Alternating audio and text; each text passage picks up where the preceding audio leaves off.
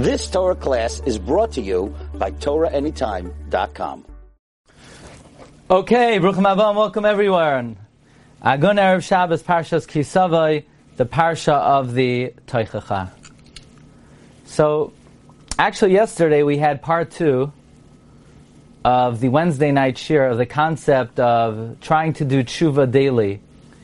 And the following idea was shared based on the Pardes Rimonim of the Ramak, and as well as the Shla HaKadosh, that every day is a living entity, and once the day is over, it goes back to its source, and it's harder to rectify once the day is over, and therefore it's recommended that one try to do teshuvah every day before the end of the day.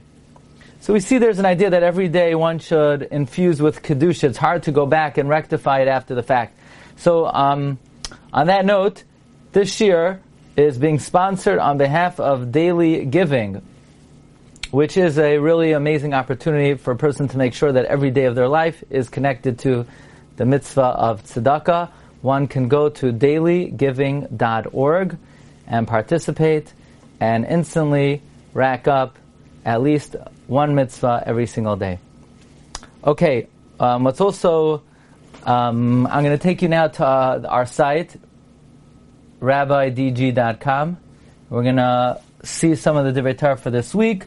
While here, if anybody is watching, you can subscribe to get the Divrei Torah every single week in email on Erev Shabbos, as well as all of the information that comes out during the week. You go to the site, you just click subscribe, put in your email address, and it comes to you no charge. Okay, so over here on the site, there are 2 ways of downloading the Mar Mekayimos. There are 2 places to download. By the way, while you're here, you could check out the Shiurim on the Parsha, the Baal HaTurim, the Ramban, the Ben LaOshri, which are only available on the OU All Parsha site and app, or you could access it here on our site. So first, we're going to start with the Divrei Torah in English, and I'm going to share with you one thought. And we go to Kisavai. This week, Kisavai is the top one. And here it is. And I want to share with you the following Dvar Torah. Okay. First of all, this is the question brought by the Chida, citing the Maharam ben Chaviv, who asks, it says, V'la kachta me'reishis kol peri ha'adama. Wait a second. You should take from the beginning of all fruits of the Adama. Aren't Bikurim Pri Ha'etz? Why are they being called Pri Ha'adama? After all, they come from the Shiva Saminim. It should say, V'la kachta me'rishis kol Pri Ha'etz asher tavi me'artzecha. Now, the Maram ben Chaviv gives the following 2 answers. Answer number 1. At the time of the Bikurim, the farmer ties the reed around the fruit, and at that stage of the fruit, before the fruit is ripe, the correct bracha is Barei Pri Ha'adama. So actually it is Pri Ha'adama. Number 2, one of the Shivas Haminim is wheat, and the bracha on wheat is also Barei Pri Ha'adama, but the Chida has a question on this explanation. He says that the opinion of certain Tanoim is that wheat is Barei Pri Ha'etz, and the Chida actually offers the following answer. The reason why we say Pri Ha'adama is the purpose of Bikurim is to show gratitude for Hashem for the gift of the Adama, of Eretz Yisrael. By the way, there is an amazing Ha'ara of Rav Hagoyin Rav Menachem Zemba, Zechariah Levracha. He references the Mishnah Bikurim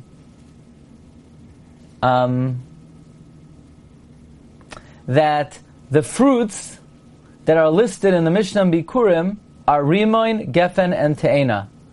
Why does the Mishnah Bikurim specifically refer to Rimoin, Gefen, and Te'ena? All the Shivas Haminim are Chayv and Bikurim, figs and dates. The answer is those are the very same fruits that the Meraglim used to come up with their bad report. And therefore, this alludes to the fact that the purpose of Bikurim, like the Chida says, is not just to show gratitude to Hashem for the fruits, but to show gratitude to Hashem for Eretz Yisrael itself. So, that's an important thing. First of all, let's say you happen to have gone to Eretz Yisrael this week's Parsha. This is the best Parsha to go to Eretz Yisrael. Why?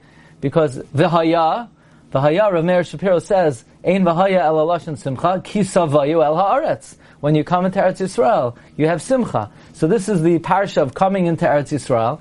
And the mitzvah of Bikurim is to teach that not only are we grateful for the fruits, we're grateful for Eretz Yisrael itself. That's why the pasuk says, Mereishis kol pri ha'adama, and that's why the fruits mentioned in the Masechta Bikurim are dafka, the fruits of that the Meraglim used to show their distaste for Eretz Yisrael. We're masaking that with the mitzvah Bikurim. Okay, once we're here, I want to share with you one more thought. This is a famous thought of Reb Shamshon Raphael Hirsch. Actually, I was wondering where it is in Reb Shamshon Raphael Hirsch because it's quoted in the Ma'ayanos Shel Torah.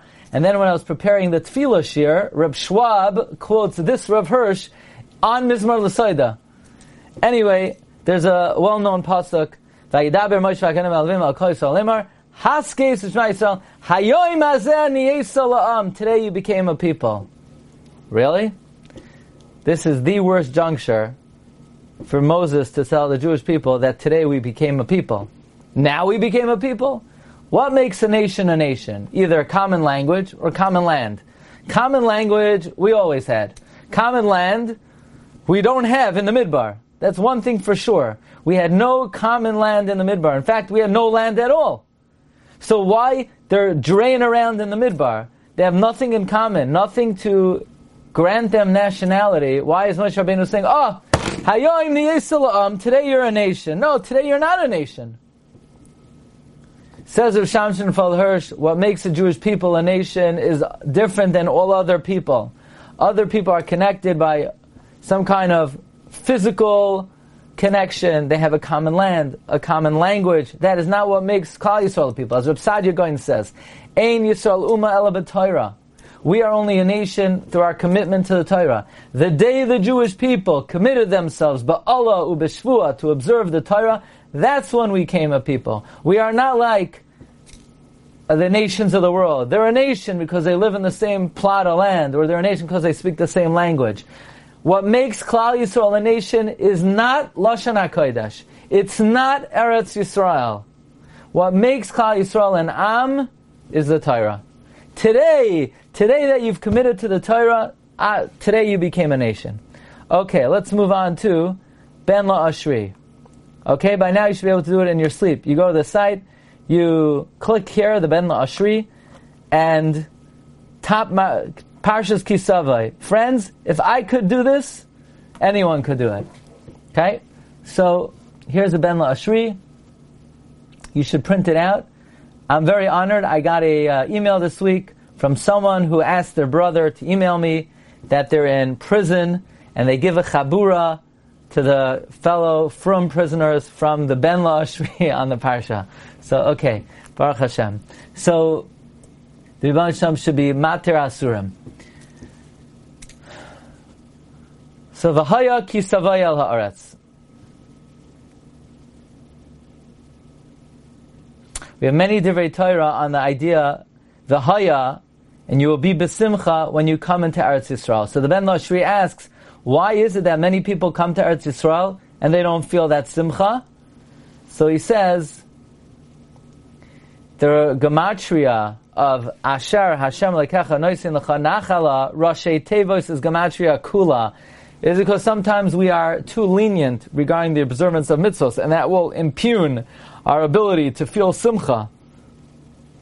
However, the Torah consoles us, and the Torah says, V'yarashta v'yashavta ba.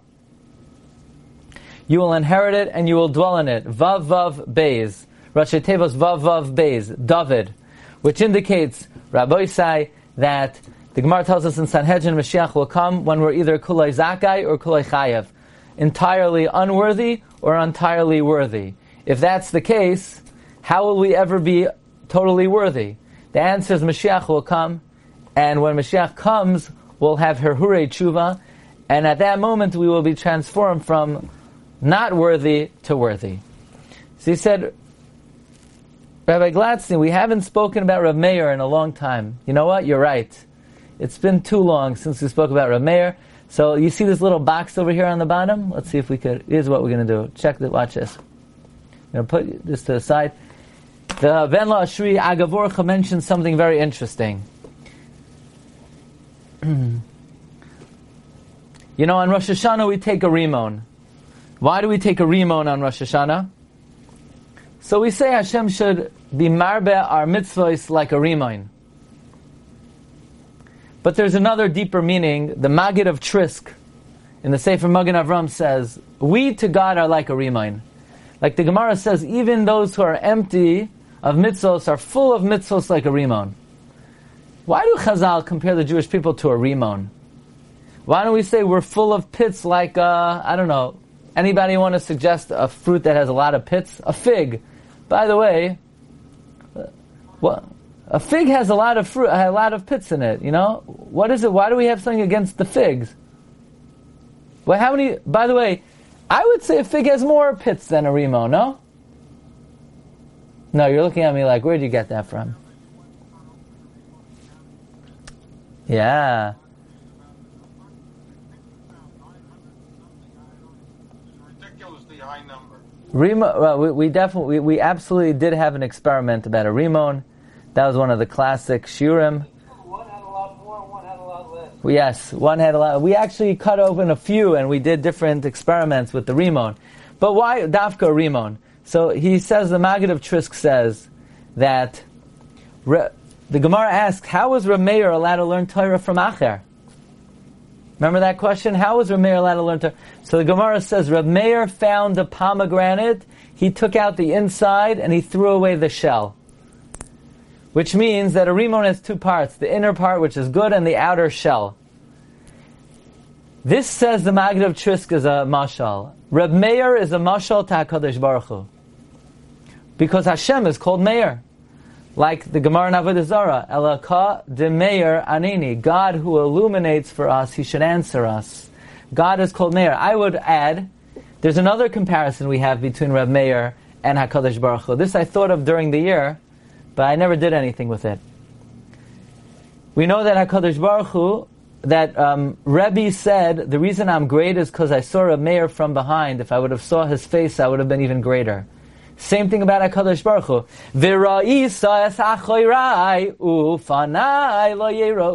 Amazingly, what Rebbe said he saw about Reb Meir is what Moshe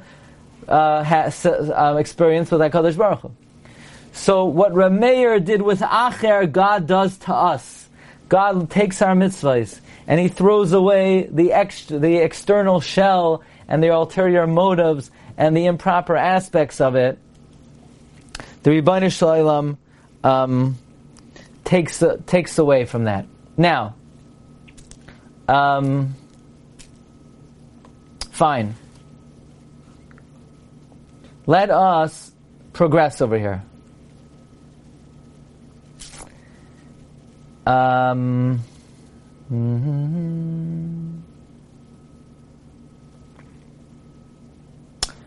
V'haya ki savay ala aretz.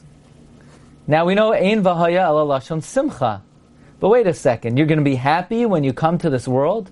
Doesn't the Gemara in Eruvin say, Noyach lo la'adam shaloi nivra?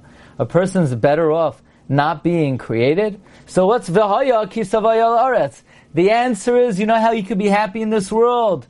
If you recognize Asher Hashem Elokecha noisin lecha nachala. Recognize that whatever hatzlacha you have is not from your strength, it's not from your ability. Even the nachala that falls to you, it's not because of you, it's HaKadosh Baruch Hu. Then you'll be happy, and then it won't be so hard to open up your hand and to support Loimdei Torah, because you recognize that Ribbono Shel Olam only gave it to you as a gift. This is not anything of your own ability or acumen, and so forth. Okay, Marv Rabbeisai, these are a few thoughts on the Parsha. We have two in English, three in Lashon HaKodesh, and Be'ez Hashem, we're going to start now the Shir on Tefillah. Okay. Now, let me get that up. You've just experienced another Torah class brought to you by TorahAnytime.com.